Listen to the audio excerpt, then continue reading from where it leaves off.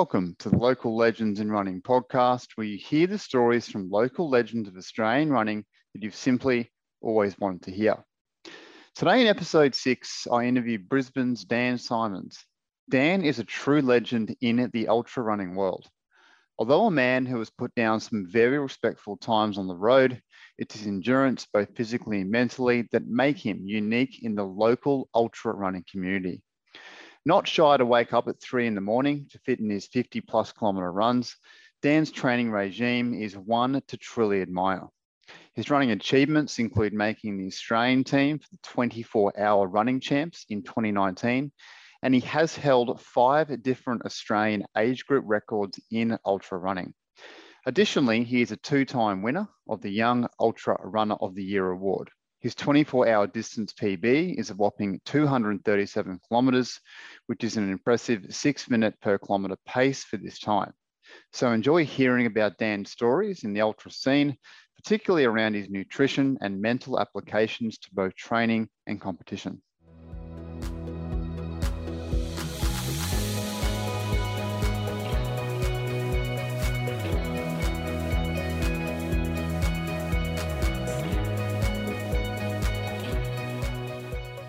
How you doing? Yeah, not too bad. Yourself? Good, mate. Yeah, the son's not very well. He's got a combination of rhinovirus and adenovirus at the moment, and he's just fully congested and all that kind of thing. So yeah, he's not super well at all. How old is he? 15 months now. Yeah, poor little bugger. We got a 2-year-old and a 2-month-old. So yeah, right. Yeah, a couple would be difficult. Yeah, it's a juggling act. Yeah, we started the daycare this year, so I guess with the exposure there early on, he's just got everything from gastro to hand, foot, mouth, all that stuff, and now this, and yeah, we haven't been too far from all that either. It's normally from the daycare to him to us, which most young parents go through. But they do. As soon as they go to daycare, it's just bang, bang, bang, cold after cold. Yeah, it truly is hectic combined with work. Yeah. It makes things busy. How's your running going, mate? I saw you do a 60K training run on Wednesday. Is that right? Yeah, I've doing a few longer runs like that at the moment. So it's because I've got a 24-hour coming up. Yeah. Okay. So when is that, and what's the event? So it's the Asian and Oceanic 24-hour championships. Oh, excellent. Over in India. So we're going to head over at the end of June. So it's going to be their summer in India. So it's going to be nice and hot. Yeah, right. And how warm does it get there? It must be pretty hard to replicate that heat condition at the moment. Not the Brisbane winter's that cold. No, so at the moment it's going to be hard. It's going to be a bit of a shock to the system. The rest of the team's either in Sydney or Canberra. So they're gonna cop it a lot worse than I am. Yeah, for sure. Yeah. So yeah, I don't like the heat, but I don't do too badly in it. But it's still a shock and a pain to the system, nevertheless. So. Oh, for sure. I guess living at Harvey Bay up there must help you with exposure to the heat in training. Yeah, it is a lot more humid up here. Than like even just in Brizzy. So it's good for training for this race, but during the summer it's a bit rough. Oh, I can imagine. Hey, I'll get through some formalities first on you, including just some sort of biography personally on you, running bio, and then get into some questions, particularly around the ultra stuff. I'm really excited to be here today to talk to you about that. I haven't had much to do with ultra myself, nor coaching. I did have a conversation, an interview with Clay Dawson, you may have seen a few months ago. And he's sort of, I guess, in the last few years in a transition period into ultra. And from what I know that you've been in that a little bit longer in terms of a few years. So looking forward to conversations around that. Before we get there, I was trying to think of where we may have run into each other or met. I don't think we officially have met out there on the road, but I do recall you running for Bert a few years ago. And maybe that's been the connection, or a park run or something. And then I had a faint memory of went to that industrial area out at Hamilton a few years ago, that flat Yeah. area. And I went on my own, but I recall running into a number of Burke guys. It would have been like 10 to 20 of them there. I'm adamant you were there. It was like middle of winter. I'd say it was 2 years ago now. I'm pretty adamant you were there, but I think the guys were doing like a 5 or 10K time trial out there, but it got pretty Oh, popular, that yeah, area, yeah, yeah. for a Oh, bit, didn't it? yeah, I think I do remember that because it was doing a loop around where them kind of apartment blocks and that were around Yeah. the park and that. Yeah, real boring loop, but super flat Yeah, and but quick. And it's just dead flat though. yeah, yeah. Yeah, Does that ring a bell? Were yeah, you it there, does do you think? actually. Yeah. Yeah, because I know Um, like Tim Lim. I think yeah, he was Tim, yeah, there. yep. Um, A few ladies, like I think Olivia Lennon was there, and Kerry I maybe. always forget her name, that taller, she's got blonde hair. Is it Sarah? Oh, yep, She's yep. running really well now too. I remember her being there, but yeah, that was just a memory that come up thinking about sort of where we may have met or sort of seen each other around the local areas. But what about you, mate? So what's the family set up there? You mentioned this afternoon, actually, through Instagram, you've got a few boys. Yeah, I've got two boys. So I've got the 2-year-old and a 2-month-old. Yeah. So, yeah, and we moved up here to Harvey Bay about a year ago just to get out of Brizzy. Yeah. Bit of a lifestyle change and that. So Yeah. yeah, it's been good. We just didn't want to bring up the boys or bring up kids in the city. Yeah. Okay. And is the older one at all close to taking a few running steps? Oh yeah, he's a buddy. He just doesn't stop. You know, he's full on from the time he gets up, time he goes down. He's just he's full of beans. Yeah, and obviously the 2-month-old is very well stationary, but we'll get to more around the family a bit later on. How you balance that all too, particularly two kids and one being 2 months and being an ultra runner. What about like sort of, could you give us an idea of how old you are, if you're happy to give us your age or a range? Oh, 32. 32. So Yeah, younger than I am. That's impressive. I'm 34 myself, but yep. yeah, the sort of early to mid 30s is really a prime time for a lot of events, particularly as you can imagine the ultra as you get older and older, building that endurance. So it's interesting. Yeah, they Yeah, you say go. Sorry. even between the 40 to 45-year age is kind of where a lot of fellas are peaking Yeah, um, with the longer stuff there. So I don't know if it's like training maturity or mental maturity or what it is, but yeah, don't get me wrong. You get the few, early 20-year-old fellas coming out and running super quick for, 100 Ks or 24 hours and something like that, but they're always, few and far between. But they don't stick around for long. yeah. No, I definitely Not think many of it's a them though. combination of both, and particularly building those Ks over a long period of time. And we will get to that in your training in that transition sort of period from shorter running to longer running. And what about prior to Harvey Bay? Were you in Brisbane, and where were you based in Yeah, Brizzy? yeah. I was in Brisbane near Indooroopilly Yeah, yeah. for the most part, and I worked for In Training for a while, Oh, yeah, that's right. Yep. for about 5 years or so there, and then went uh, from In Training, and then I went to ASICS for a while. Yeah. Worked for ASICS, and then I kind of just wanted a complete career change and got into something completely different. So Yeah. um, Yeah. Did you enjoy that sort of experience working in a stall that's pretty obviously relatable to what you do in oh running? yeah, and I think that's kind of where it helped me a lot with my running, especially to begin with. Prior to starting it In Training, I lived in Canada for 5 years. Yeah. So, ski bum, traveled, had a great time. You know what I mean? It Yeah. was loads of fun. And yeah, and then moved back to Australia and I did like the world's toughest mudder and stuff like that over in the States while I was over there, and a couple of like Spartan races and that. Yeah. So doing more of those obstacle races and come back to Australia and wanted to work on my running a bit more. Yeah. Because I found with like the world's toughest mudder, it was the endurance that got me rather than the obstacles. It was so yeah, focused more on my running and then just kept with the running and dropped off the obstacles really. Yeah, yeah. No, it's obviously important to specify as you get more into it. So, you're developing what you're actually working towards. What about outside of working, family and running? Any other hobbies that you squeeze into the week, or no time for anything? Oh, not really, not at the moment. Not hobbies. Yeah. Um, yeah, no, not much the way of hobbies. Like I get out, we go to the beach Yeah.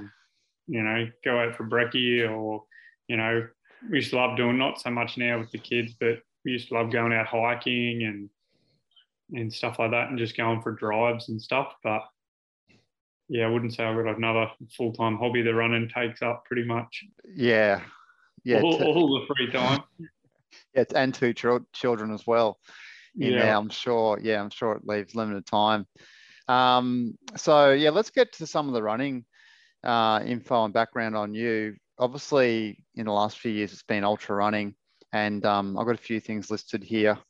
Thanks to you actually letting me know, because it's often hard to find ultra stuff on the internet. The IAAF profiles are pretty good for athletics, and yeah, when I say athletics, I mean in terms of road races and events on the track. yeah, Even though I know the 24-hour and events can be on a track with ultras as well. But that did help. So I've got here that you made the Australian team for the 24-hour running champs in 2019. yeah, You've held 5 different Australian age group records in ultra running, 2-time winner of the Young Ultra Runner of the Year award. Is that right? yeah, And then yeah, PBs, 24-hour race, a PB, which obviously is distance in at 237 kilometers, which I've worked out on a running pace calculator online to be, I think, 6 minute per K pace. Would that sound about right? yeah, just shy. So 240 would be Yeah. 240 Ks for 24 hours would be exact on 6. But when you're over a 24-hour period, it's only, yeah, it's 6 minutes and seconds really. Oh, yeah. And that obviously Um, that could fluctuate massively in terms of the pace. It could be yeah, it starting was just quicker or over, slower. yeah, 237, and yeah, I think there was a bit of change in there. Um, but yeah, I so can't yeah, imagine flicking through your Strava splits. That must be so interesting to so much scrolling down K after K to check oh out your yeah, pacing after a race. And then 48-hour distance PB of 362 K. So 237 was last year. And you mentioned, I believe, the 48-hour was 2019. 19, yeah, Yeah. And was there a few years there that the ultra events were kind of cancelled with COVID, like the road runs? yeah. So we got in the world champs in the end of 2019, and that was the last kind of big championships. Because I remember just after that, that's when kind of COVID really blew up in Europe and also kind of in Australia. I think it was by March, it was pretty well 2020, yeah. locked Yep. in Australia, 2020. So this is the first champs that have been held since then. So there's been a Worlds last year got cancelled, and I think there's been 2 Asian champs, which is what I'm going to in a couple of months. 2 of those have been cancelled since, so we've missed out on a couple of big international races. But it's good to see them Yeah, back on okay. the And were back on they the card. cancelled, or was that, do you mean the fact that we couldn't actually leave the country, that you were unable to be a part of them? No, so they cancelled them all. Yeah, yeah, They postponed and then postponed yeah. and then gonna run like 2 different champs in the same year or and so forth. But then because they kept getting pushed back so far, that they ended up, well, you're running into now the one that's in 2 years' time anyway. Yeah. So they've just kind of ended up just cancelling them. Yeah. But because a lot of the countries, even though that some countries could run the event, there was a number of countries that wouldn't have been able to attend, so they wouldn't have gotten the runners. So it really wasn't, feasible to put on a world champs when only half the countries would be able to turn up. Yeah, massive financial loss, I assume, as well.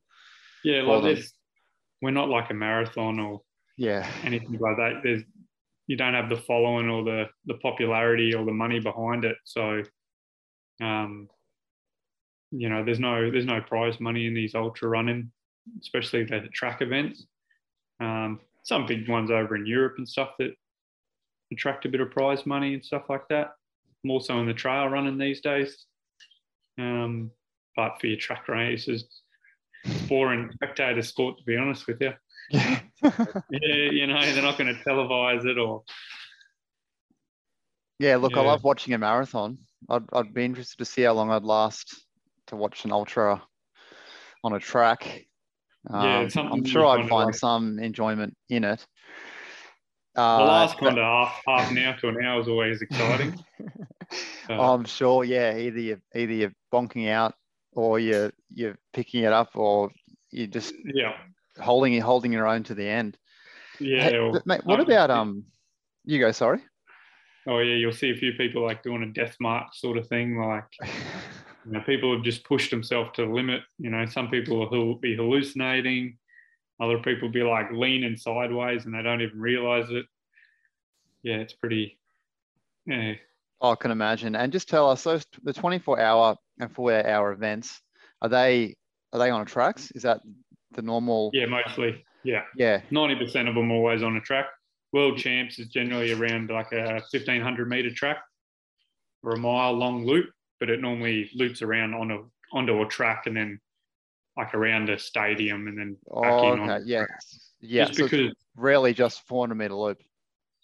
Most of the time it is. Okay. Yeah. So they change it around every 4 hours, change direction. The world champs, because there's so many runners, they can't fit you on the track. So they need to make the track a bit longer. And you don't turn around at a world champs, you go in the same direction the whole time. Yeah, right. Is it turning purely for mental purposes, or is there something physical when going in a different direction, anti-clockwise or clockwise? Both. Not so for mental, it's more the body. You start to lean. Yeah. So if you're on a 400 meter track, there's more than 200 meters of actually curve that you're on a 400 meter track. So when you think you actually kind of lean in when you're turning, all of a sudden you got this bit of a lean on. You start doing that for hours and hours, and then you've got one leg swinging out further. It can mess the body up. Yeah. Pretty severely if they didn't turn you around and go back the other way for a while. Yeah, it's so interesting. I didn't know that, and it makes absolute sense now. I was thinking of like running along the beach. You may have heard, because of an angle on the beach, for example, like if you go out and back, you may get, it sort of balances out because you'll get both sides that are one lower than the other. The camber and stuff like that. Yeah. I've heard of injuries with people running on the beach a lot. But what about if we got to like your 5:10 half marathon PBs? Would you know those on top of your head and where and when they may have been? 5K, if I can take a park run as a sure. time, I think it was 15. It was 15:27 or 15:28 is the PB. At the let me guess, the Sandgate Burt Champs? No, this was at North Lakes. North Lakes, right? North Lakes. Any special occasion on that one? Like, did you plan the PB? Like, was it a time trial attempt with anyone pacing you, or was it just a matter of fact that you got a PB? Well, there was a number of us, like with the Burt squad or whatever. We'd planned to go out to North Lakes and have a good hit out. And I remember I was running with Adam Fogg and Pete Bracken. Yeah. And I actually ended up beating both of them. And that was the last time I raced Adam Fogg, and I beat him in a 5K. And I never Wow. want to race him again because He'd be close to 14 minutes now, wouldn't he? I think he's cracked 13, or he'd be close. He'd be in the 13s, if not faster. Yeah, it wouldn't be below 13, but maybe you're right. Yeah, because he's definitely I developed think on he's his cracked 1500 and 14. 3K. Yeah, Yeah. he must be under 14. Oh yeah, there's no way That's a beating pretty now. cool feat to say that you beat Adam Fogg. But this was years ago. I think Yeah. this might have been 2017, probably. So probably 5 years ago now. Yeah. These days, the PB is probably sitting around 1640, 1645. If I have a good hit out of parkrun these days, but Yeah, okay. I just don't work on the speed that much anymore. No, that's right. You can't get the best of both worlds, can you? And what about 10 half marathon? The 10, I think it's a 30, 31:15. Wow. Yep. Okay. Can't off the top of my head. Yeah, Gold Coast or something, or time trial? No, that was. It was at one of the Brizzy 10K races. Oh, Brisbane Marathon or something different? Something. Twilight. Yeah, it was either a Twilight or Brisbane Mara. Not many others. British to Brisbane, but that's always hilly. I think the Bristol Brizzy might have been a bit quicker, but it's always a bit short. Yeah. I know I have run faster, is. but it was a short course, so I don't think I could claim that one. Yeah, no, I've got my two very similar times. My PVs there. I don't tend to claim them. Yeah, it's a real shame. If you're claiming Brisbane, because I think it was about 400 meters short, even though it was hilly. Yes. Yep. 400 meters, an extra, could be a minute quicker. Minute 30. What depends on your pace, but yeah. Exactly. So, but I think in a half marathon, I think it's 1:15, 1:15:15, and that was just that's about 3:30 pace, isn't it? Yeah, around that. Yeah. And then that was just around New Farm Park as a time trial with Bert. Yeah, I remember that. Was there guys doing marathons that morning? Yeah. No, I think we were just going out for the half that day, but yeah, there was a number of us going out there and doing it. So yeah. And then the full 250. 250. Yeah. Okay. So, and I've run 250 3 times, and I haven't been able to crack it.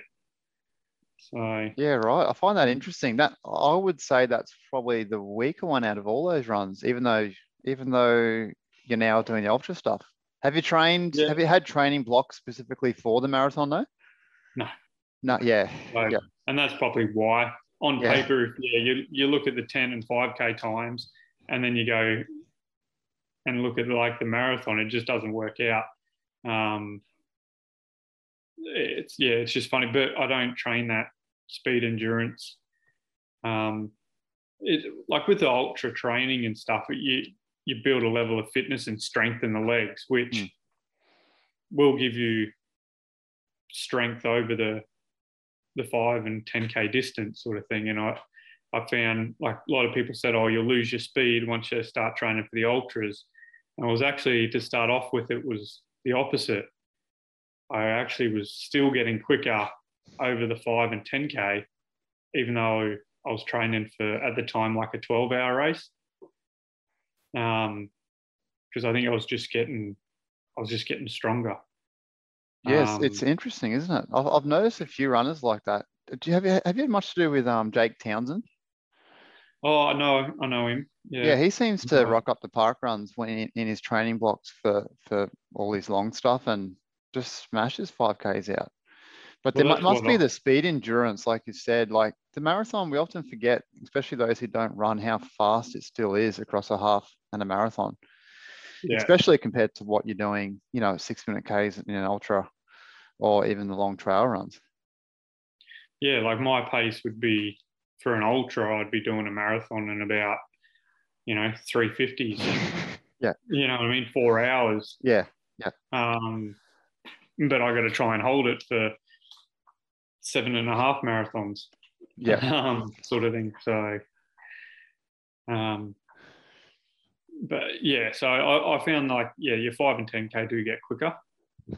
Because I think I just had the strength there with the amount of Ks that I do and running, even though most of the running is at a slower pace. But then when you're trying to deal with that lactic acid and running 4-minute pace or sub 4-minute K pace over that 30 Ks, I normally get to about that 32K mark and hit the wall essentially. The legs just get super heavy and feel sick in the guts and stuff. So the body's just not used to the lactic. It doesn't make that sort of lactic running at 5-minute K pace to 6-minute K pace. Oh yeah, and it must feel super short and like kind of easy when you, especially if you're rolling over hills in very long training runs, to go and then do a 5K. You know, it's over in 15, 16 minutes for you. It must just feel so short. It does, not while you're running it. I don't, like, if I'm pushing myself, doesn't matter how. If I'm pushing, doesn't matter how short the race is. It's still tough. But I do find, you know, after the 5K, very shortly after, minutes after, I go, oh, well, I feel great again. Like I could do it again. Like I find the body just bounces back super quick. It goes, oh, is that all you're pushing it for? Like, sort of thing. Yeah, and you feel ready to go shortly after. Yeah, no, I know what you mean, and particularly, with the way that you've built up your running strength, that must be the case as well.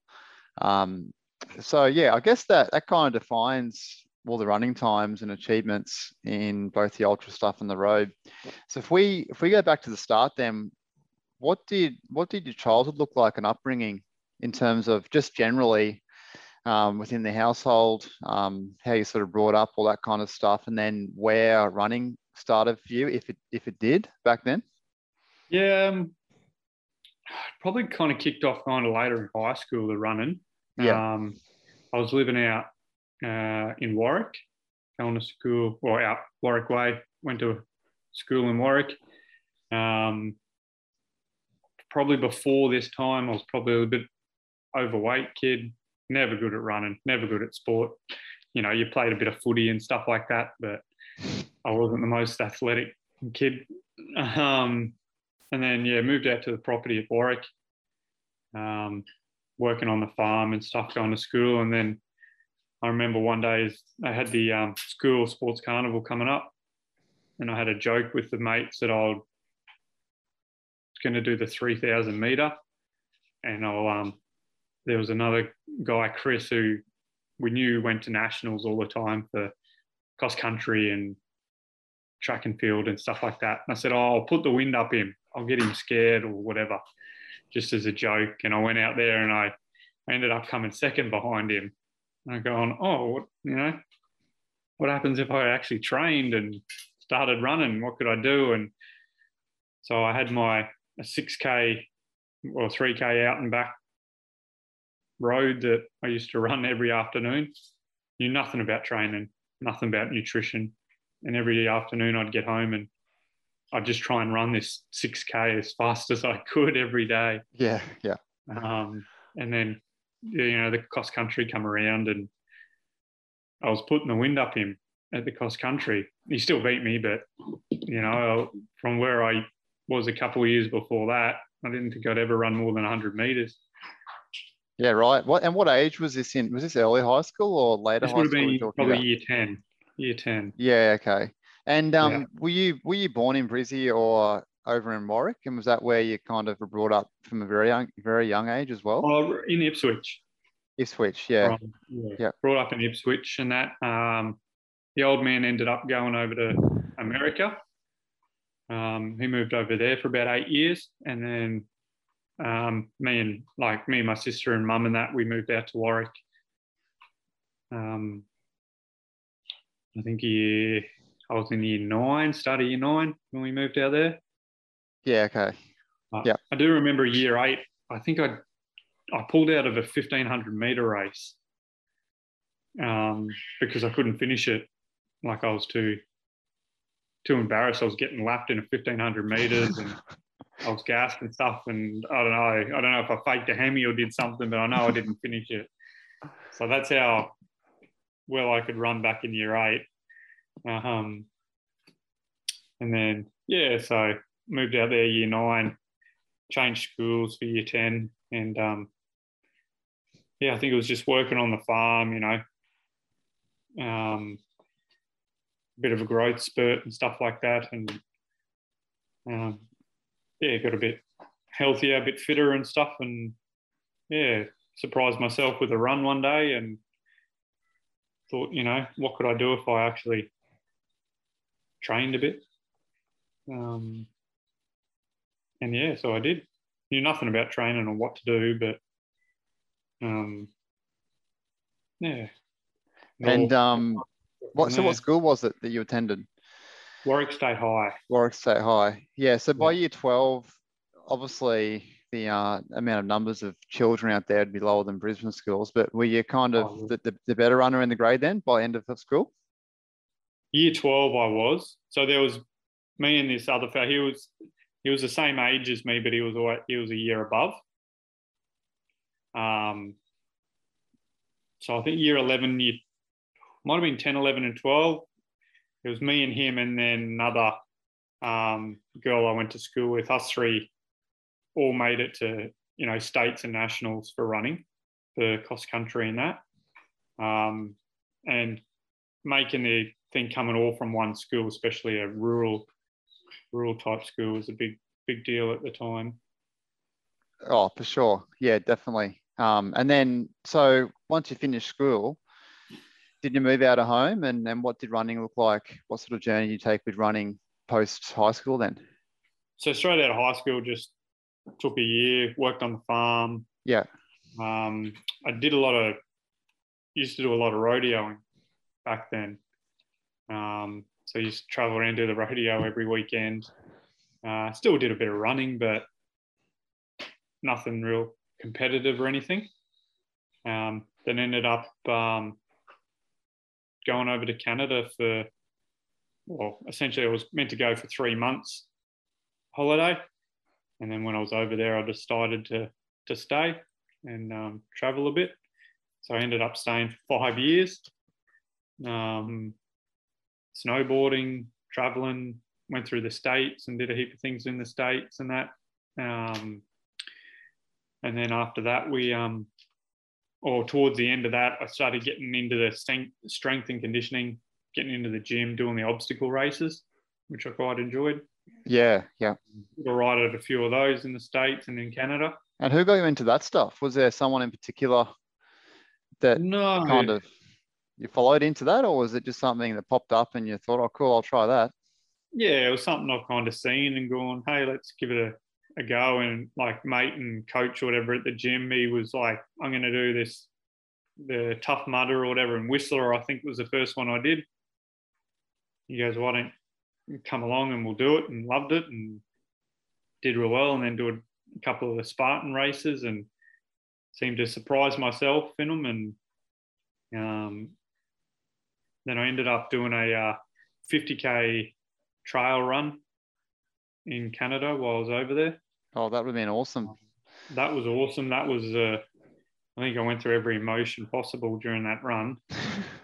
At one stage I thought I was going to get eaten by a bear or a cougar or something. Like I was, I thought it was over. Like I was that hit the wall, something chronic, and I'm on this mountain by myself, didn't know where anyone was, just trees and stuff around me.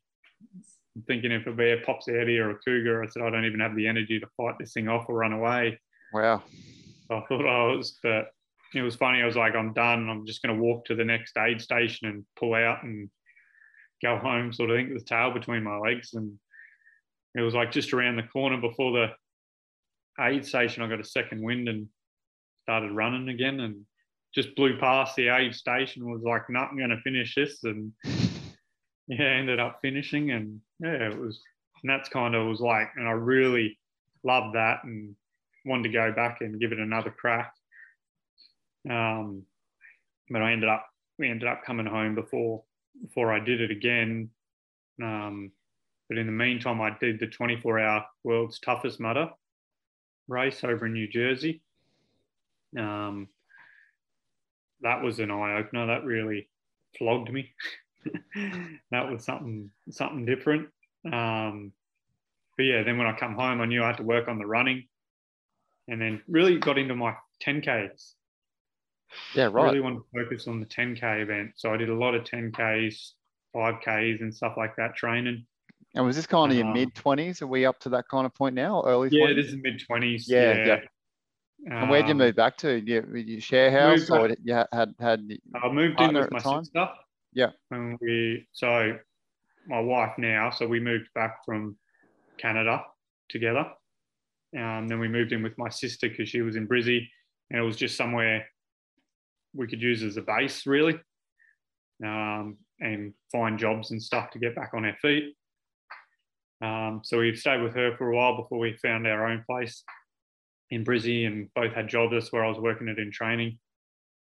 And then, yeah, especially working it in training and running and stuff like that, it was very helpful. And the knowledge from running, you know, working at a place like that was fantastic. Working with physios, podiatrists, massage therapists, you know, shoe designers and different shoe companies and everything like that. Like, you know, I talked and worked running every day sort of thing. It was, you know, it was good. And how did you get in there? Was it like, did you just sell your sort of background of these ultras and tough mudders and that kind of thing? What experience did you have at the time to kind of say, hey, I'm you know, ready to go and I've got this background in running? Yeah, I'm not sure. I think I just dropped my resume off at the right time. I think it was coming up. It was right before Christmas time.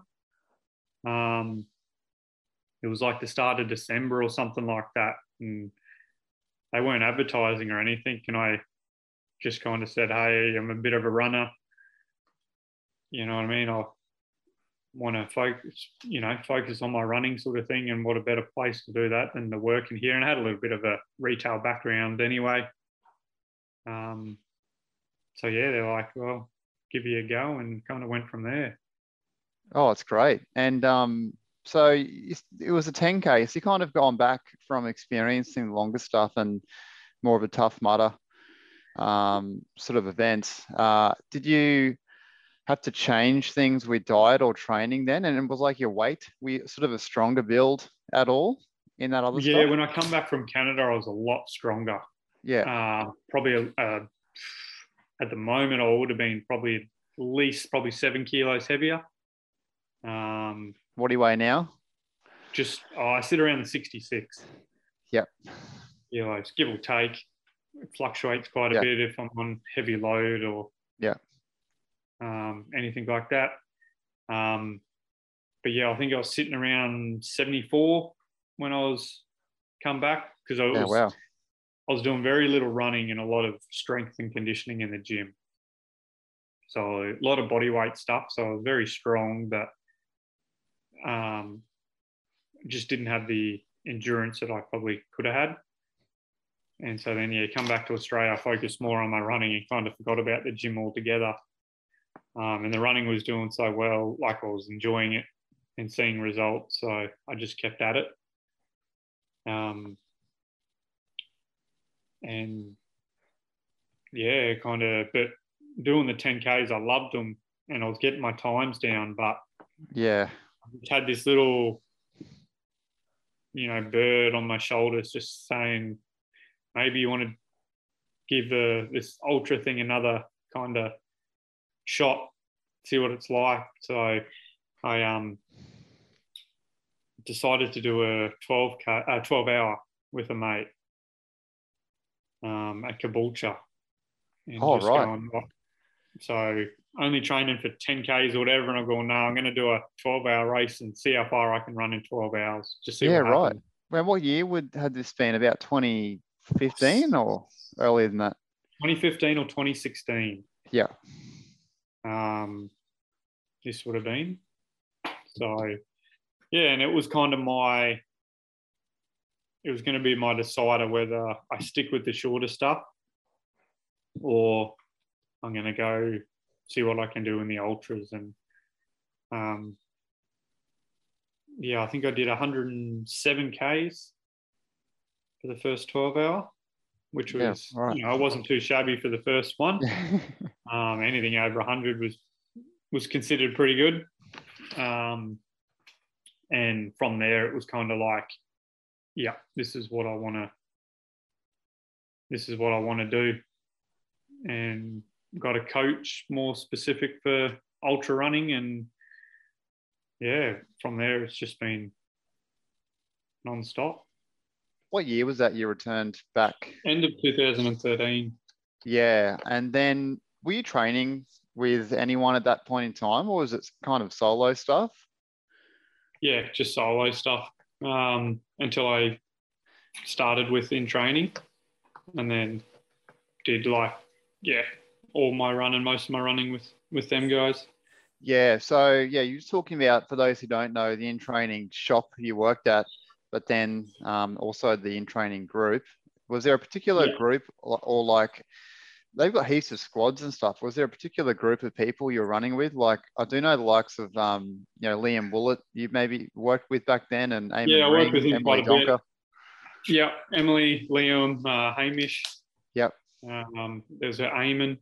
Yeah. There was, Matt was there as well. So Stewie, Stu and all that like that. And so, there was a number of us that were all working there at the same time. Yeah, okay. And you were running with those guys too? Yeah. We did a lot of the similar sessions and stuff together and long runs. Yeah, okay. And what was your training like at that point in time? How long were your long runs, and were you doing a kind of a session each week with those guys? I'd be doing quite a few sessions with them a week, really. I ended up coaching for them as well. So I was doing, mostly like Sunday long runs with them, Tuesdays speed sessions. Thursdays were normally some sort of tempo or progressive run. Yeah. And then park run Saturday. Yeah, okay. Yeah, pretty generic training regime. Yeah. Tends to be the typical Brisbane training regime, the session tempo, and then another session Saturday or a park run.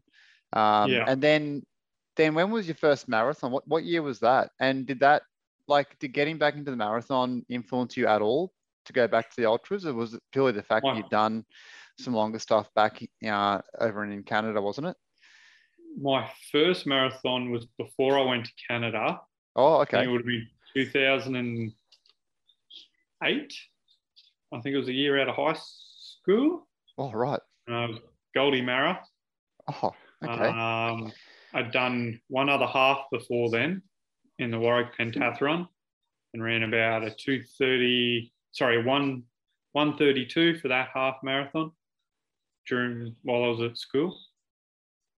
And that was earlier in the year, so that was probably May. And then later that year, I did the Gold Coast Marathon. Went through halfway at 1:36 and finished in 4:36. Right. So at what point did it start going downhill?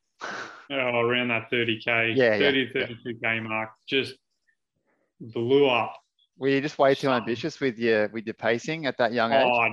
I didn't know what I was doing back then. What did you start at? What pace? What pace? Yeah. It was probably sub 6 minute Ks, 5:30s or something. Yep. Like back then, I didn't have a watch, GPS watch or anything. I just ran to feel and just ran. Yeah. Well, there wasn't many of them. And, the excitement of Goldie Marathon at the start and first marathon and going, hey, I can run this said pace or however I felt comfortable for half marathon. Surely I can do it for a full. And, obviously not.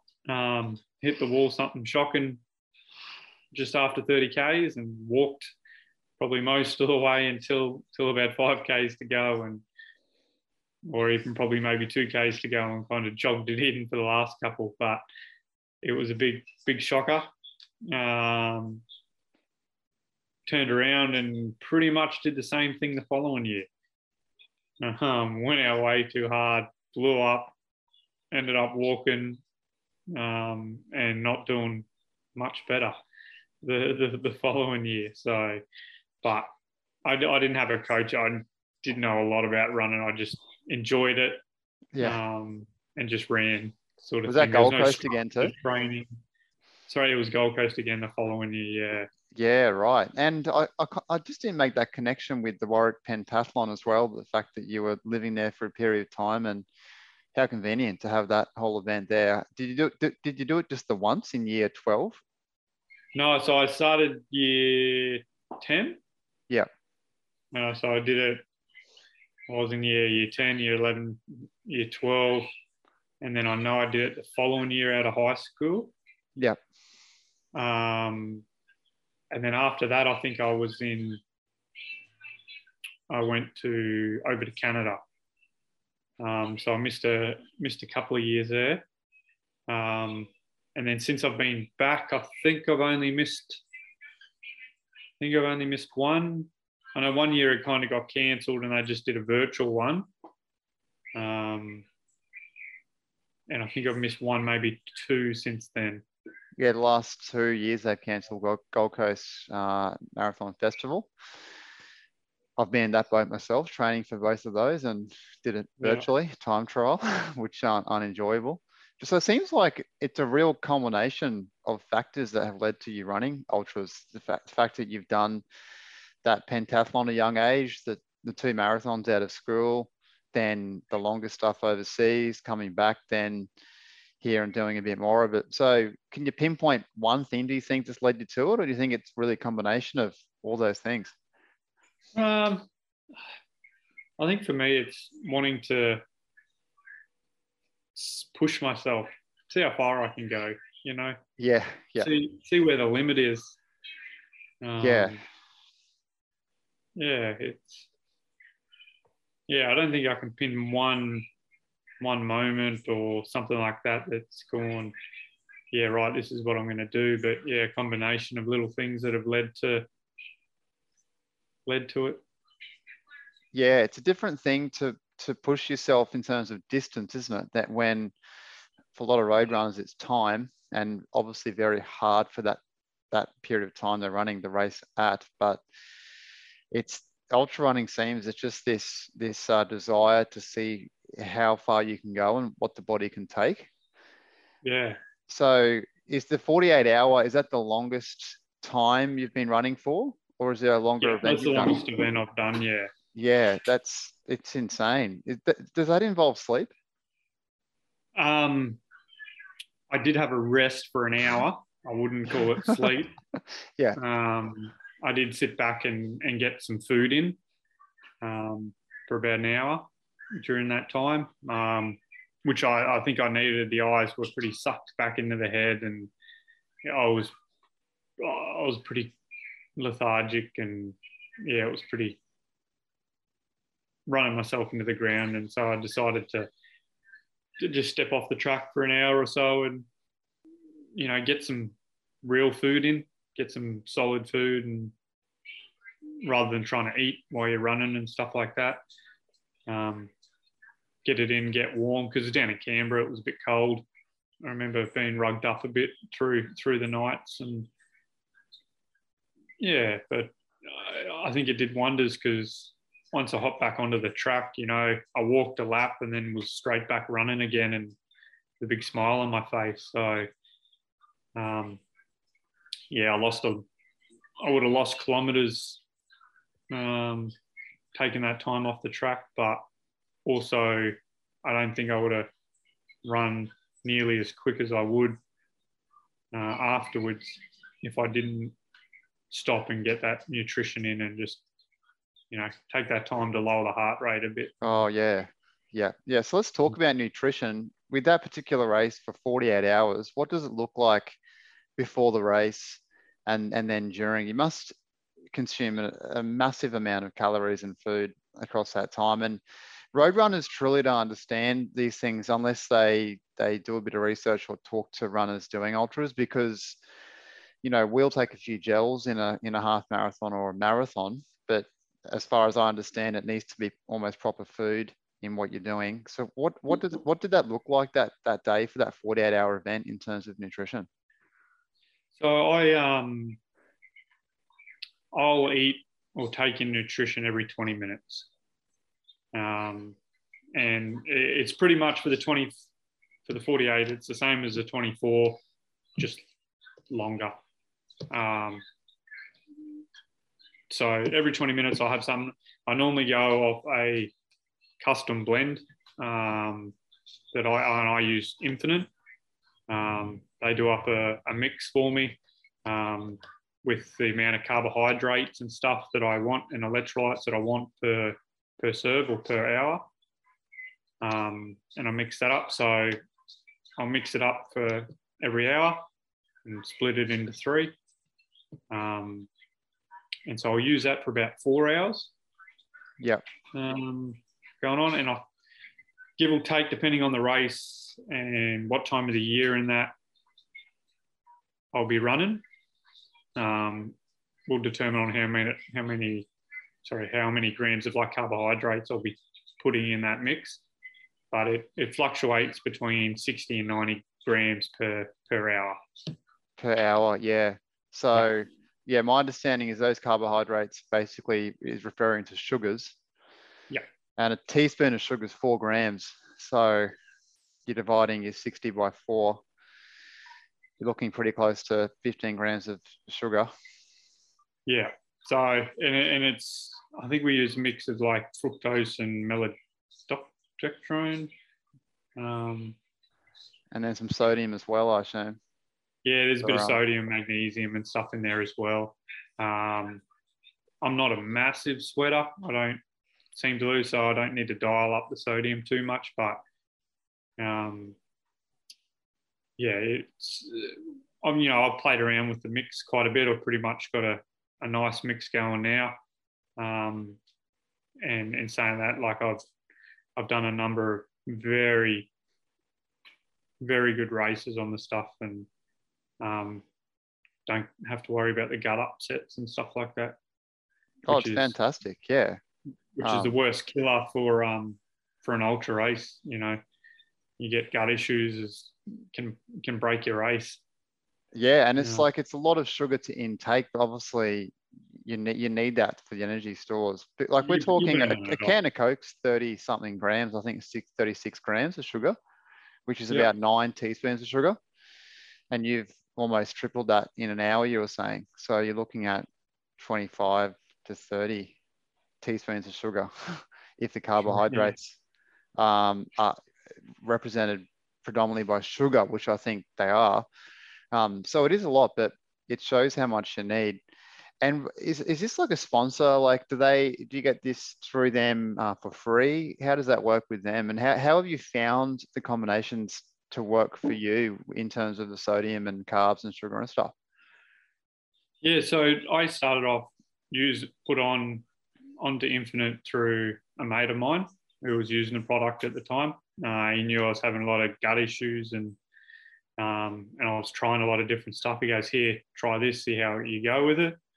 And even his mix worked well for me. So I gave them a go. So I was using them for about a year or so, and then they come out looking for some athletes and stuff. So I put my hand up and as a bit of an ambassador. So, and I haven't looked back using their products and stuff. So yeah, it's they've been great. Oh, it's definitely a handy thing to have, and to have such a like positive relationship and trusting relationship with someone who you can communicate very clearly with what you want. So on top of the gels though, is there any other food you're intaking?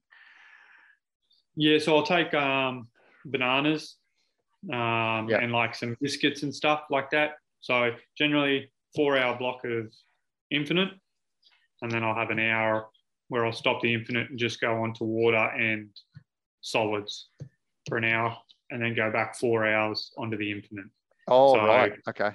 essentially that block is just for a, like a flavor fatigue sort of thing. I dial the flavor back in all my infinite right back down. So to taste it now, it's very bland, but once you're, hours into a run, anything sweet, you'd probably know just it can be overwhelming, get too sweet. So I quite like it. And then, 4 hours, then I'll have like, a banana or a biscuit or something like that to just change it up. Solids in the gut rather than taking in so much fluid. Yeah. Sometimes the biscuits, I'll put a bit of like butter on them for a bit of fats and stuff. True. Yeah. Yeah. Towards the end of the race, I might throw in a chocolate bar or something instead, just for a bit of a reward. Right, you've made it to 12 hours or 18-hour mark. Here's a reward, and here's a chocolate or something like that. So it must taste pretty damn good at that point in time to have a chocolate bar. Yeah. Sometimes, it's pretty good. And how many bananas would you have then on top of the gels in like that 48-hour race? How many bananas do you think you had? That race I used a lot. Like 10? Yeah, 10 to a dozen. Yeah. Maybe more. I remember afterwards I couldn't look at a banana for a couple of months. Like I was that sick of bananas. Oh, man. It was just like, get them away. Like I couldn't look at them. But I ended up going off script with the diet in that 48 when I sat down. I remember someone brought me because I remember it was cold. When I sat down, someone put some toast with Nutella on it and like 2 big bowls of like 2-minute noodles. And it was just like heaven, just sitting there having a hot, because you run it like it's in Canberra. It was quite cool. Like we might have even been getting close to single digits. And you're running around, you got everyone sitting on the side of the track in sleeping bags and with their hot cup of teas and takeaway food and all that, or cooking a barbecue in the corner of the track. And you smelling the caramelized onions every lap. It gets pretty taunting. At times you're running around, they're like, oh, they look so comfortable, or someone's sleeping on the side of the track. And you're like, what I would do just to curl up in a ball right now. Oh, yeah, for sure. And is it just like everyone's got a pile of food on the side of the track on a table? How does that work? Yeah, so with the ultra races, generally like around the track, you've got a tent set up or an aid station set up on the side of the track. So you have a bit of a marquee generally and a table there where you lay out all your nutrition and have an esky there and, change of clothes if you need it, a couple pairs of shoes and just things you may need for the race, really. And can that be anyone, like family or friends there supporting you with that stuff? Yeah. So you want someone that kind of knows you, helps. I know my wife used to crew for me quite a bit, and she crewed for me for the 48-hour and that as well. And you come around the track and she can read your body language a bit better. True. And she goes, right, you need this. And you're like, oh, do I? And then you're, oh, okay, yeah, I do. They know you a bit better. But, I've had mates that have had crew that have had no experience and they've been quite good as well. So you have a spreadsheet set out, and you've got what you want at this time. Oh, and okay. So forth. And then it's just a matter of mixing drinks and, keeping an eye on the time and handing them out. It's more when the race is going bad. It's when the crew really, that's when they own their keep sort of thing. They, know what to do if you're getting blisters or you're having the gut upsets or you need to change the plan altogether and throw it out the window and think on the spot, because you think every 20 minutes is it's pretty far between. Like, it's pretty cruisy, but the crew work hard. Like, they're awake the whole time. They get no time to sit back and lay down, sort of thing. They're always mixing a drink or getting food, or getting clothing, or working out times. And Yeah, a massive job. I haven't thought of that demand so closely either.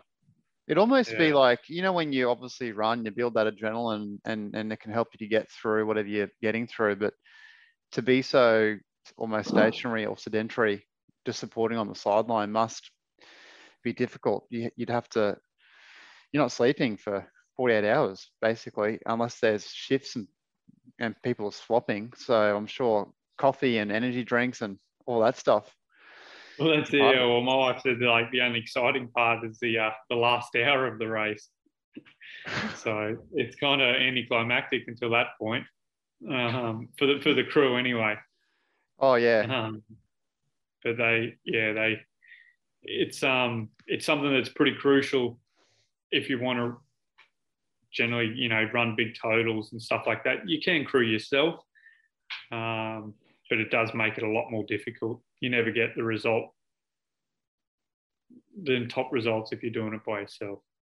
It just doesn't happen. Yeah, I can imagine. And the mental effect of having people there, I assume, would be massive. Well, that's it. And then having the encouragement, and, and having the right crew also helps too, because they know when to kick your butt, or they know when to go, okay, something's up. And there's been a few times where, my crew's going, you're not here to get out there, and pull your finger out, and, you're here to do a job, and let's do it. And other times it's like, right, something's going on. We need to address this now and get on top of it before it gets worse. So. Yeah, it must be hard to keep motivated individually, and we'll get to the mental side very shortly. I just started to think about, running these things on a track, or pretty much around a track, versus like out in the bush and on trails, where for most people that would be a whole lot more enjoyable. Like, do you find it enjoyable on these tracks and that kind of context, or is it a purpose and enjoyment purely by obviously finishing it and achieving goal times? If that makes sense? Yeah, it's a lot more stimulating running out on a trail, or doing a point-to-point run. Yeah. Point-to-point ultra is a lot more, you're going somewhere. Yeah, it's a journey. You're seeing different things. Where, running around a track is very tedious. You kind of just got to block it out. But the sole purpose is on the track is it's controllable. Yeah. And measurable and everything like that. So generally point-to-point races, and trails, and that not many records on there. Like, you can have a record for that track, but it's not like a world record, an age group record, because each track's different. And, where on a running track, it's controllable. Everyone's on the same playing field. So whether you run a track here or New Zealand or whatever, the records stand and can be recorded, because, everyone's running on the same, same surface, same distance, same elevation, sort of thing. Yeah, the real difference is climate and traffic, really. So I'll totally because get every lap you get your split recorded. Yeah, if not twice in a lap. Sometimes I'll record you at the 200 meter mark as well. So you're getting a split every 400 meters, which is sometimes good and sometimes bad. Yeah, but it's not too distant from a road race where, like, you don't care where you're running to run a 10K PB. You care that it's like a fast track and it's flat. It doesn't matter if it's boring. Well, that's it. You get the motivation out of the fact that it is like that, so you can run the times that you set out to set. And that's it. Yeah, you can on the track. It's flat. Chaz, it's you can run a bit quicker sometimes on trail, like say over 100 miles or so. than on the track. But it's that's why you're on the track. You're going for those records. You're going for those big totals. Oh yeah. And that's So why does the you run on enjoyment the track. differ? But like, would you prefer to be running out like the races out on the trails, or is it just too hard to compare because they obviously offer different things to you as an athlete? Yeah, they offer different things. Like for me, I want to see how far I can run, how many Ks I can clock up in that thing, and you know, I like chasing down a few of these age group records and you know, making the Australian team and stuff like that for the 24 hours. So that's why I do the track races, where I love doing the trail running and the trail races and that, but you just don't have the same sort of, you know, you race the trail races to race the race and not try and qualify for a team or something like that. Yeah, and I've got something similar going on with I've always run for times, and that to get a fast time, you need to be running on a road that's flat. But I definitely do enjoy training out on the trails, getting on the gravel and just escaping everything around the city and stuff. I haven't done many of the the trail races, but there's something about it, isn't it? When you get out there and escape the monotonous and boring old roads around the suburban areas. And I do when I can, like training, get out onto the trails and change it up, especially in like the off season or getting back into some big blocks of actually going out on the trail. I think it's very beneficial. You're using a lot more muscle groups and stuff like that on the trail, your little stabilizing muscles, getting a workout and stuff like that. So I think that does benefit, even if you are a road runner. Absolutely. Yeah, totally agree. Stimulating and stuff like that.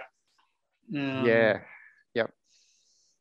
So what about mentally, in terms of these races that are hours and hours and hours? How do you get them through them individually? I know obviously you spoke about having people there and family to support you, but is there any particular things you do out there, like any mantras that you repeat in your head, or is it a matter of looking forward to the finish and celebrating? Do you think like pretty deep about your goals or things that are meaningful to you in your life outside of running? What things come up for you mentally to help you get through it? Yeah, during training, I think about everything and anything. You know, you've named it. I've thought about it on a long run, and even in the long runs, you can go have some pretty low spots where you doubt yourself. You know what I mean? It's, why am I doing this? You know, you're just killing yourself for what and this and that, and then you got the upside. You know, you go through these waves of emotion in training as well. But then come race day, you can, you know, they're no different. Sometimes they can be a lot more lowers because you are pushing yourself to the absolute limit, really. And you know, all you got to do is stop to stop the suffering, really. That's all you got to do is just stop, and that's all. You get this little voice in your head just going, just stop. Like, that's all you got to do. You can just be all over now, and then you got this other little birdie in your ear going, you know, you're not a quitter. You know, let's do this sort of thing. But I try and focus on the finish, and why I'm doing it. Like, why did I start this in the first place, and where I've kind of started from, you know, and the training and the hours that I've put in. And I do break it down in chunks, going, right, let's get to this point of the race. And once I'm there, I'm like, right, tick, here, now let's, next little chunk, and you break it down. And some days you break it down by hours and I just got to get the next 6 hours done or whatever. And some bad times, I'm just going, let's just get 3 more laps done, and breaking it down as small as that, because it's pretty rough going through a rough patch. But focus on the finishing and the feeling that you get once you finish. And then when you're close to the finish, what it's like when you see when the finish line's in sight, you're going to finish, especially then you're within shot with a PB or something like that. It really gives you another, rush of adrenaline, and, you're able to find something a little deeper and go for it. Oh yeah. And does the mind wander like it does on a training run? Like I know when I'm out on a long run, I can think about work or stresses in my life and definitely think about negative things. And for me, I remind myself, I think of 2 things. I'm like, mate, either think positively or like try and take in your surroundings, but stop thinking about all these things in your life. Does that happen in long races, or is it like running a 5 or 10K? Like when I run a 5 or 10K, I'm not thinking about work. I'm just thinking about everything to do with pushing myself. Yeah. I'm saying shorter races and stuff like that. Yeah, it's just push. Let's go. In the longer stuff, I try not to think about anything negative. If something kind of comes in, I'll try and deflect and think about nothing too serious. Like, you look up and you like listen to the birds, or just smiling or saying g'day to the other people on the track or something like that. Where on a train and run, I'll let any thought come in and, stew about it and process it and think about how I'm going to save the world or something. I don't know. Like, on the long train and runs, I let my mind just go wild. But come race day, I try and really focus it on the race. It's not push the whole time. Yeah. Like it would be in a shorter race. Or survival. Definitely when it comes, it is. It's like, right, let's be smart and strategic. And then when you're at that 18-hour mark, 20-hour mark, 22-hour mark, that's when you kind of go, now it's race time.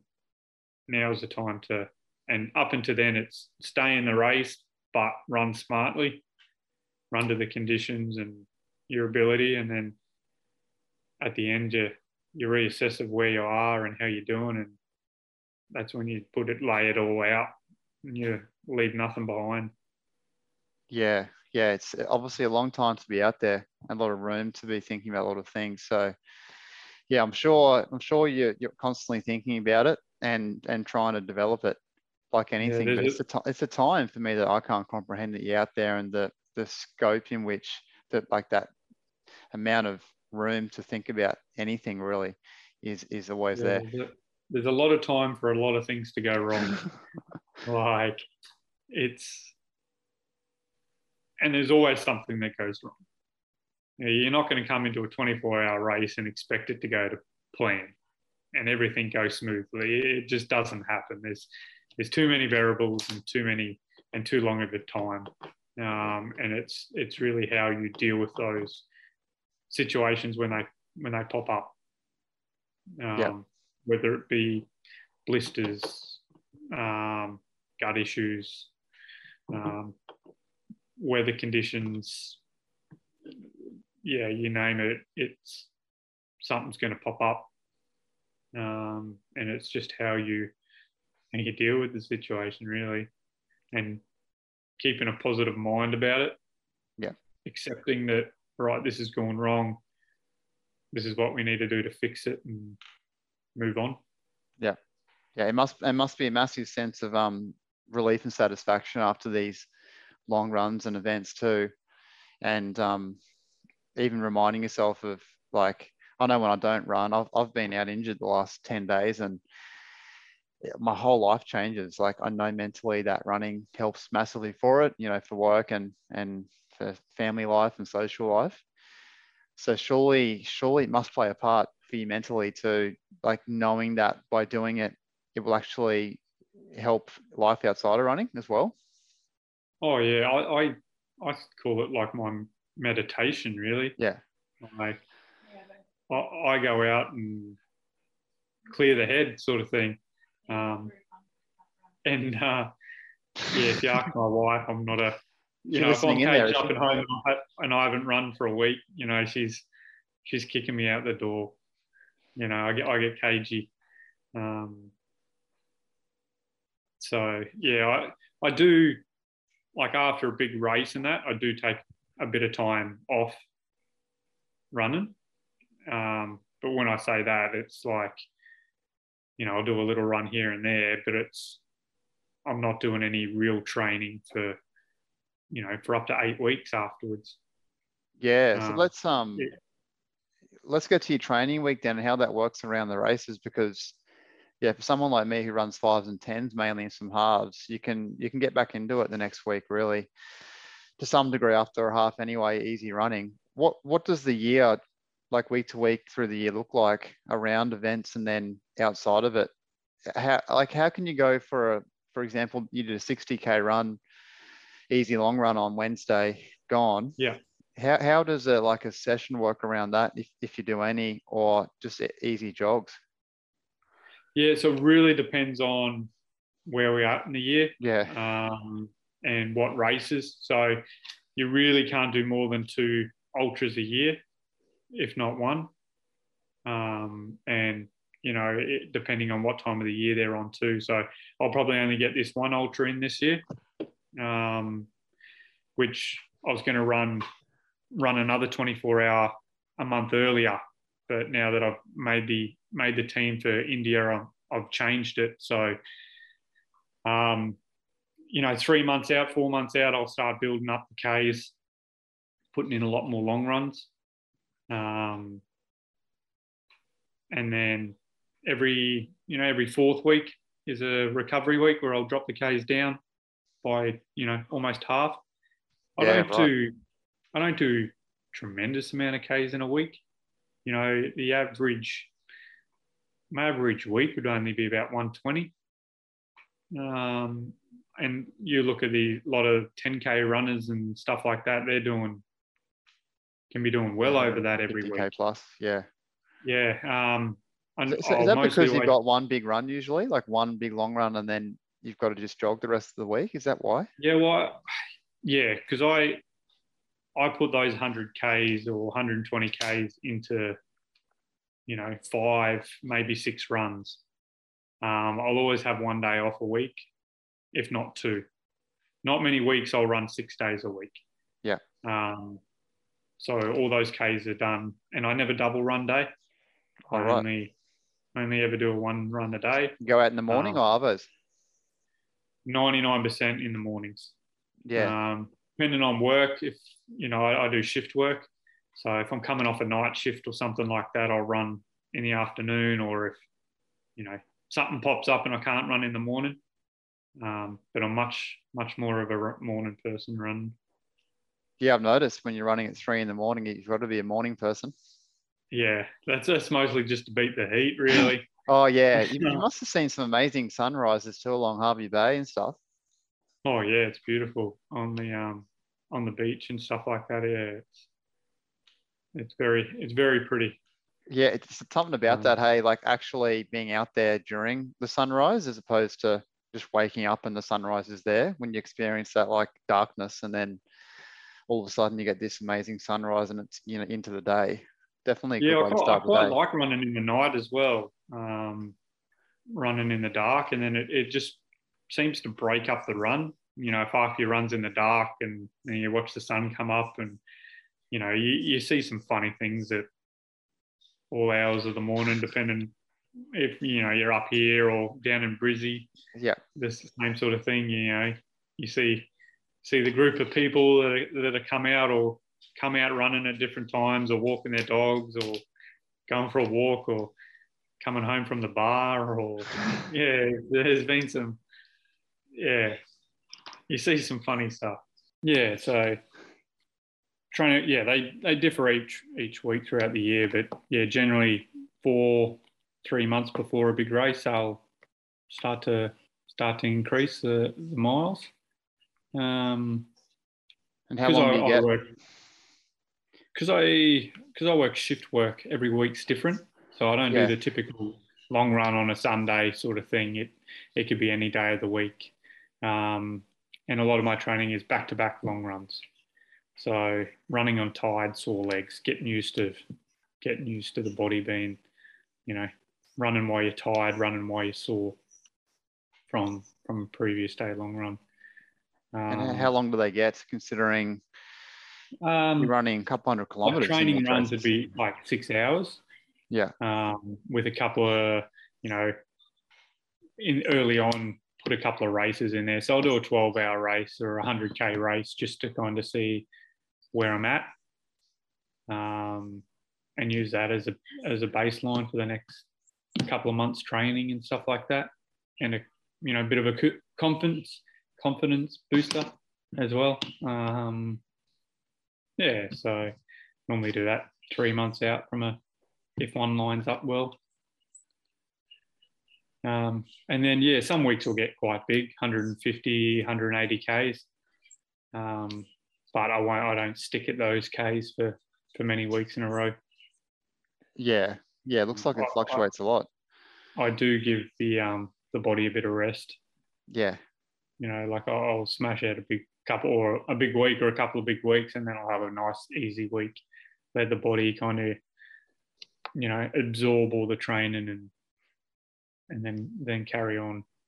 Yeah. And you're practicing nutrition in those longer runs? But let's say, what if you do like a 20 or 30K run? Do you actually need much in terms of energy levels and nutrition or not? I could go out and run 3 hours and not be too worried about anything, haven't taken nutrition or water. Wow. Or after 2 hours you're a bit silly not trying to take any water. It has happened before accidentally, but yeah, generally I'm not too worried about it. Anything under 2 hours or whatever, I don't normally take too much, or if anything. Yeah.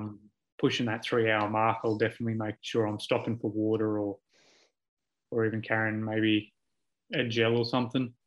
Yeah. But anything longer than that, I'm generally training with nutrition and what I'd be using on race day and that as well. Yeah, okay. And are you training with anyone up there at Harvey Bay on these particularly long runs or through the week, or is this all solo? All solo. You're the only mad guy up there running all this stuff. Yeah. Well, they want to do it for this amount of hours. There's a few runners up here and that, and no one that's going to come out for 5-6 hours. Have you sort of run past particular shops or people that like you've got to know in some strange way and stuff that you regularly pass? A few regulars that you'll see out walking at the same time every morning. Yeah. And stuff like that. So do you reckon they know how far you've actually gone when you see them? No, or sometimes you get a look like, they might, there's a lot of cafes and stuff and caravan parks along the esplanade here. So you'll see them in the early mornings, and then you kind of see them 4 hours later, and they kind of see you, and then they'll like look at their watch and they'll look back up at you again, and you're like, you still, like, didn't I see you like 4 hours ago? Like, have you stopped and had a break? Or it kind of, it's a bit funny. I kind of enjoy it. It's kind of like, yes, I am that crazy dude that's still out here just doing laps of the esplanade. Yeah. Oh, it's pretty nice along there though, isn't it? It must help passing through there at times when you go out further from Harvey Bay, when it's quite solitary, to then go through that particular section. It's pretty nice now, isn't it?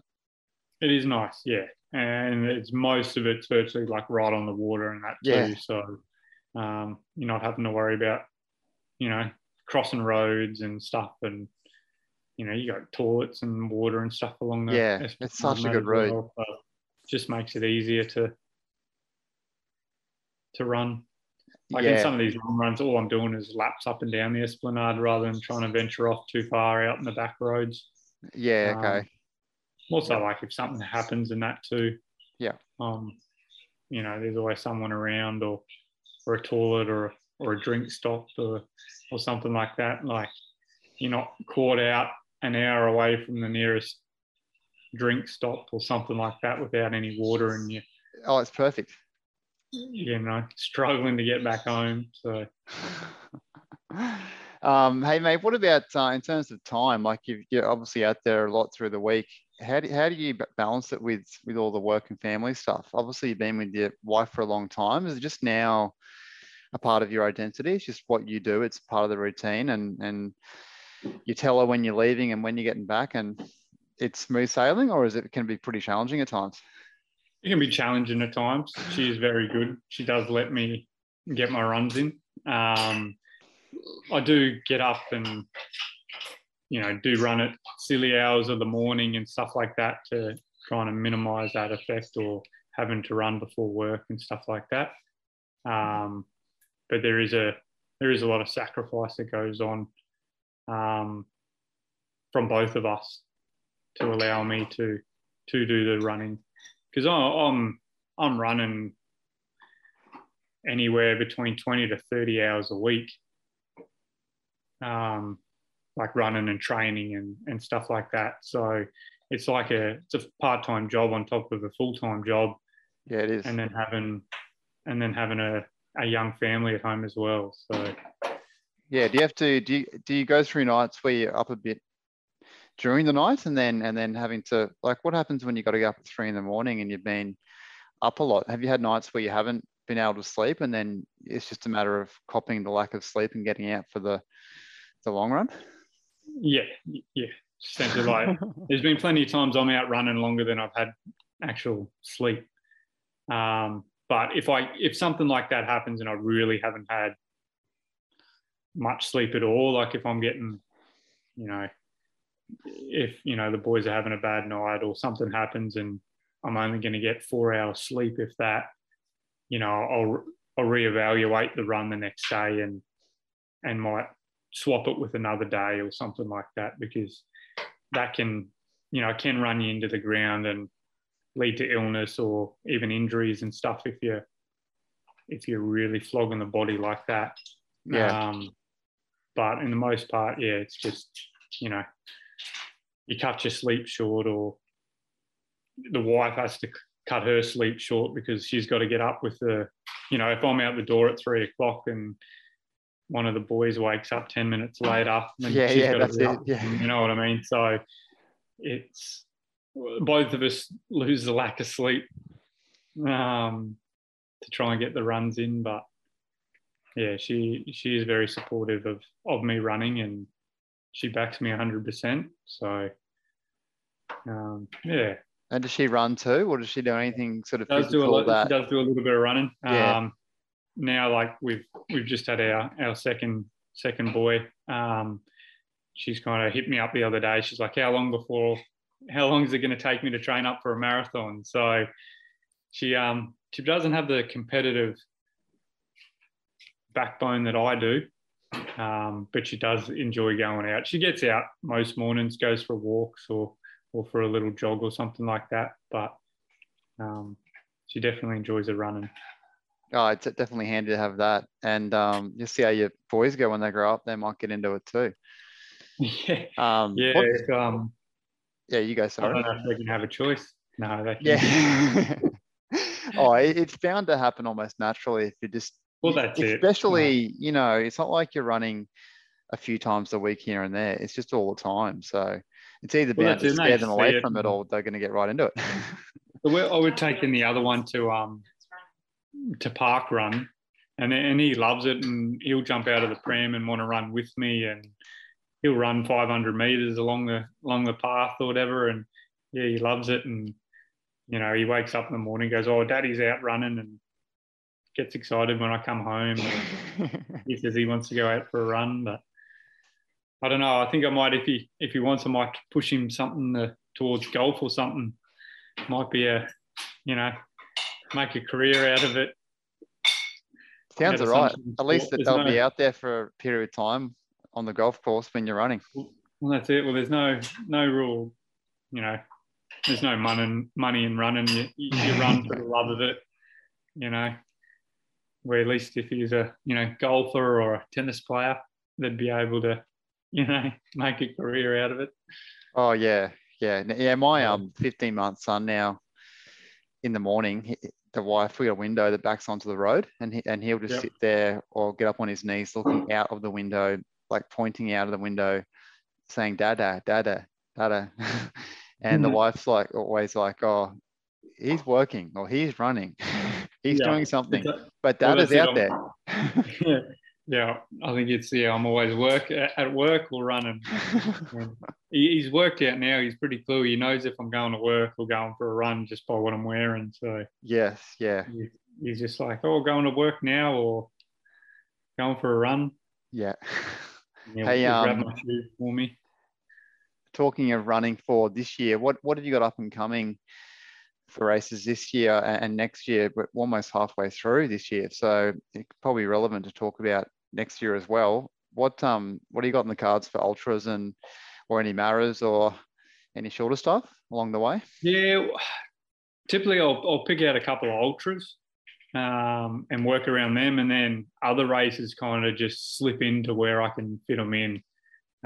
So this year I've got the Asia and Oceanic Championships in July over in India. So that's the big A race this year. Nothing really else on the cards this year yet.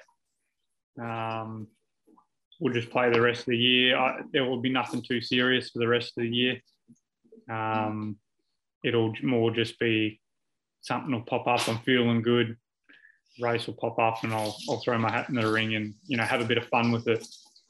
Do something a bit more fun than serious. Yeah. Okay. End of next year's World Champs.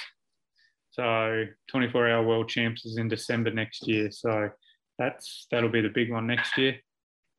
Depending on the race in July, I may have to run another 24-hour to get a qualifier for the Worlds, just because the race in India is going to be quite hot. So the totals aren't going to be as high as you would if you got running in the middle of winter or something like that. So depending on how this race goes, depending on what I do at the start of next year, but it would involve some sort of ultra, whether that be a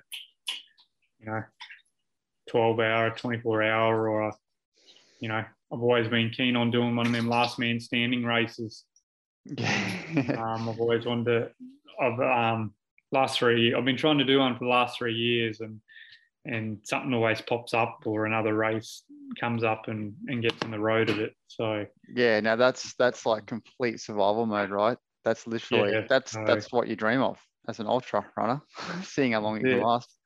See how long you can go for. So that's I'd love to do one of those early next year. Yeah. If it works into the schedule, into the plan. Is there a local one of those in Queensland or Australia? So the probably closest one to me is Dead Cow Gully. Yeah. In Nambour. It's only probably 2-3 hours away from me. But there's always the ones in Brizzy and that as well. Yeah.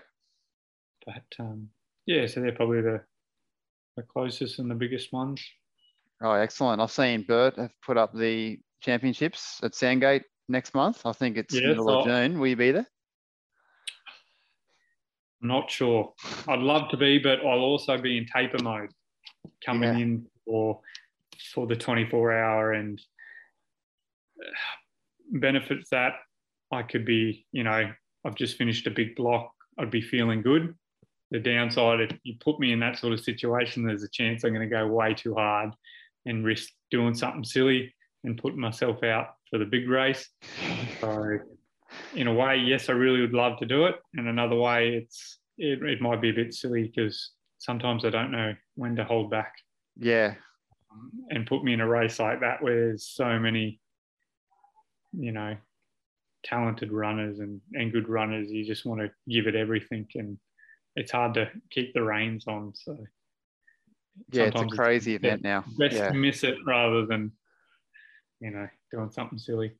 Yeah, I may see you there if I can sort out this injury of mine. I've never gone to one, actually. I've just something's always been on. things like that. Obviously, I've never been in, but coaching the West End running group and coaching at church here now. But Yep. see if I can get there. I think it might be PB territory for me if I can. Yeah, well, that'd be nice. Yeah, I've just snuck under 17 minutes. So I think not that Oh, 16:59 would rank that highly on that particular day, but it definitely would help being there. I forget what it was. 200 people ran. I remember one year it was like 200 runners under 17 minutes or something. Like it's just crazy. Oh, hello, buddy. Got your son there. Yeah, he's just woken up from a nap. Oh. Hey mate. All right, let's get to we've got 10 questions here. I'm not sure if you listened to the previous interviews, but they're pretty much like you're basically supposed to answer them in one sentence. So good luck to you. Yeah. And they'll be pretty, I hope, relevant to you and your running. So number one, what's your favorite ultra running event on the Aussie running calendar? I'd have to say Coast to Kosciuszko. Even though I've never raced it myself, I have crewed a mate 3 times on it, and I absolutely love that race. It's something that I will do one day, and been planning to do for a long time. But yeah, Coast to Kosci. Excellent. It's interesting to say that as a crew member. Biggest ultra running idol at the moment? Anyone you look up to? I look up to probably a good mate of mine, John Pearson. He's been a mentor of mine for a number of years. He'd be what he's done in the last 10 years, 12 years of ultra running is something pretty special. Yeah, excellent. So would he be the most influential person in your running to date, or would that be someone like your wife? Would it be him? Oh, the two would be running past. Yeah. You know, she pushes me, she backs me in that 100%, you know. Every win for me is a win for her and that as well. So where with John, he's got the experience and the guidance and stuff there. Yeah, excellent. What about this one's bit left sort of a curveball question? What's the most unhealthy or biggest meal you've ever had, like after a run, like just a massive bucket of KFC chicken or anything like crazy to try and like reward yourself or get back all the energy and nutrients? The problem is I crave ice cream generally, like after a race or something. The problem is your guts have shut down and show shock, and you'll take 3 mouthfuls of anything and you feel sick. You can't eat. So the eyes are huge and you just want to eat and eat and eat, but the stomach won't allow it. So generally, but I will binge on ice cream for a good couple of weeks afterwards though. And this is like breakfast, lunch and dinner ice cream. Yeah, right. Yeah, interesting. What about favourite running location in Queensland? Would that be Harvey Bay or somewhere that you've gone to out west or anything, or north that you've absolutely loved? Probably the Warwick Pentathlon. True. Yeah. The 10K ascent up Queen Mary Falls. Oh yeah, cool. It's only a short run, but it's very tough but it's quite enjoy that one. I look forward to that one every chance I get. Yeah, heard about it. I haven't done it myself, but heard about it a lot. Favorite park run? I'll probably have to say Bargara. Where's that? Oh, near Bundy. Yeah. Biggest running competitor over the years, a rivalry of some sort you've had in the ultra world or road races? I'm going to go Peter Bracken. Yeah. Well, I hope he listens to this. Otherwise, I'll let him know. Yeah. He's Peter on a 15:28 this morning, actually. I can't remember where. I've seen it on Strava. Maybe it was Kedron or Minipi. I know he likes to go there, but he's on a 15:28. What's your PB is 15:26, isn't it? Yeah, 15:27. And I think he's 15:15. Rings a bell. Yes, he's got a faster 5K. Yeah. I think now he's got a lot of faster up till the marathon. I don't think he's done anything further, so it's a bit hard to compare. But I remember we're always head to head. I was getting in there for a couple of years, and then he kind of, he turned a corner and started running super well, and I started Yeah. getting into the longer stuff. And I had here a favorite running gel, but yeah, the Infinite is Infinite, like sorry. Yeah. it's the custom blend, so I use it as a liquid. But yeah, I do make little gels out of their products and that as well. Yeah. Hey, what about what's the biggest hill or mountain you've had to run over in a race on the In a road or race, trail? it'd be one in Canada. I did Yeah. the 50K mountain one. I forget the elevation, but it was Are we talking thousands of meters in the to thousands. 3,000? Yeah, Or yeah. I Yeah. think in 50Ks there was something.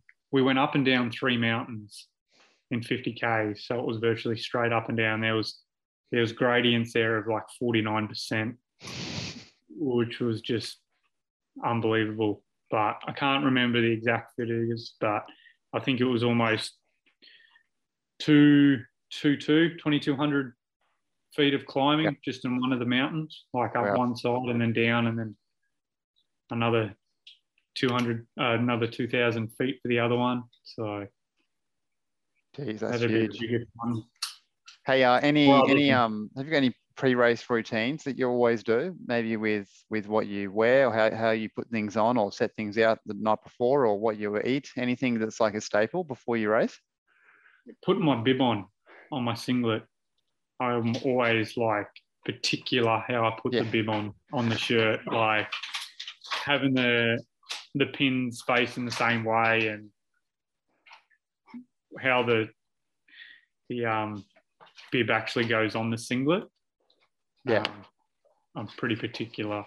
I'll lay it all out the night before, and Yeah, we're not too dissimilar with that. I've got massive OCD about it, like how it sits, if it's low enough, high enough, all that stuff.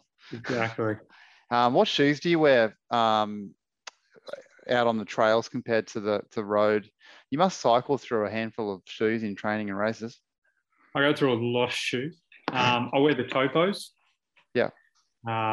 Both trail and on the road. I just got different models. Yeah.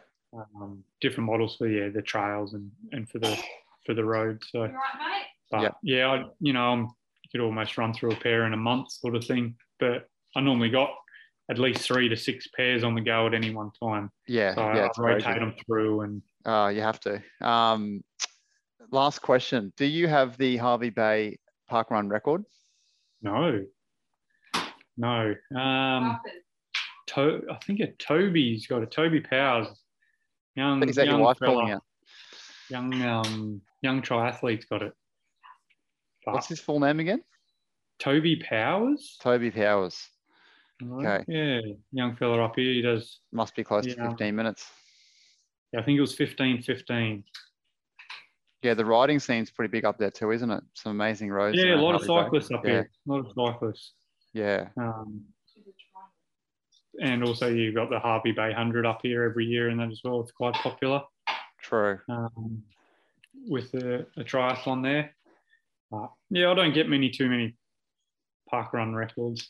I'm not, I can do a quick park run, but it's not quick. Not like, when you got Pete Bracken and half the Burt boys running around, and Aiden Yeah, they Hobbs own all the Brisbane ones, don't they?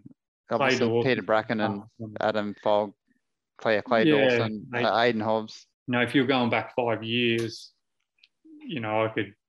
I was taking a few parkrun records, and I had a few of them there for a while, but then all of a sudden Pete's coming and taking them, and Aiden and all the boys, and I don't think I was having. I had a mate. He knows a guy. I think Chris Woolahan.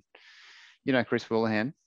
Yeah. Yeah, my mate Avi Singh. He's a young mate of mine, a lot younger, but he trains with Chris. He was saying tell Dan that Chris is coming for your Petrie course record. Would that be parkrun, or is that something else up the Petrie? Yeah, no, that'll be parkrun. Yeah. Is it still there? I didn't think I'd still have it. It must be. And Chris is in mighty shape, so he must be in danger. Yeah, right. I reckon he'd be well in the 15s now with the way he's running. Yeah, nice. Because I did get a message from him saying that, and I wasn't sure if he's taken it yet, but because I haven't received another one, it's probably hasn't got it yet. So Oh, okay. it took me a number of attempts to get that one. Yeah. I went out there week after week trying for that one. It's a tough tour, very hilly at the start and at the finish. Oh, no, it's interesting. Definitely when there's hills in them and stuff too, and they're not so dead flat. It's everyone's over the same conditions. So it must be the only one that I've got left. yeah. I thought they would have all been gone by now, but Yeah, it's a small world, isn't it, to have that connection. But Chris said the other day he'd finally listened to the podcast, and he said he was really enjoying it. He took a while to get onto it. Yeah. So I'll tell him that we had an interview, and he can have a listen in on this one, get a few tips.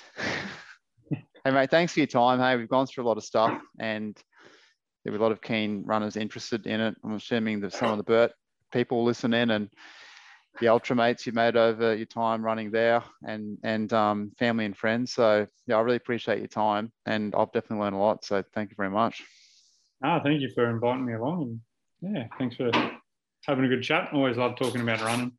Yeah, it's good, hey. I won't definitely see you out at ultras anytime soon, but if you're around Brizzy for a jog or run, let me know. We'll catch up, or just naturally see you at a park run or something. Or maybe that Sandgate champs in a month or so.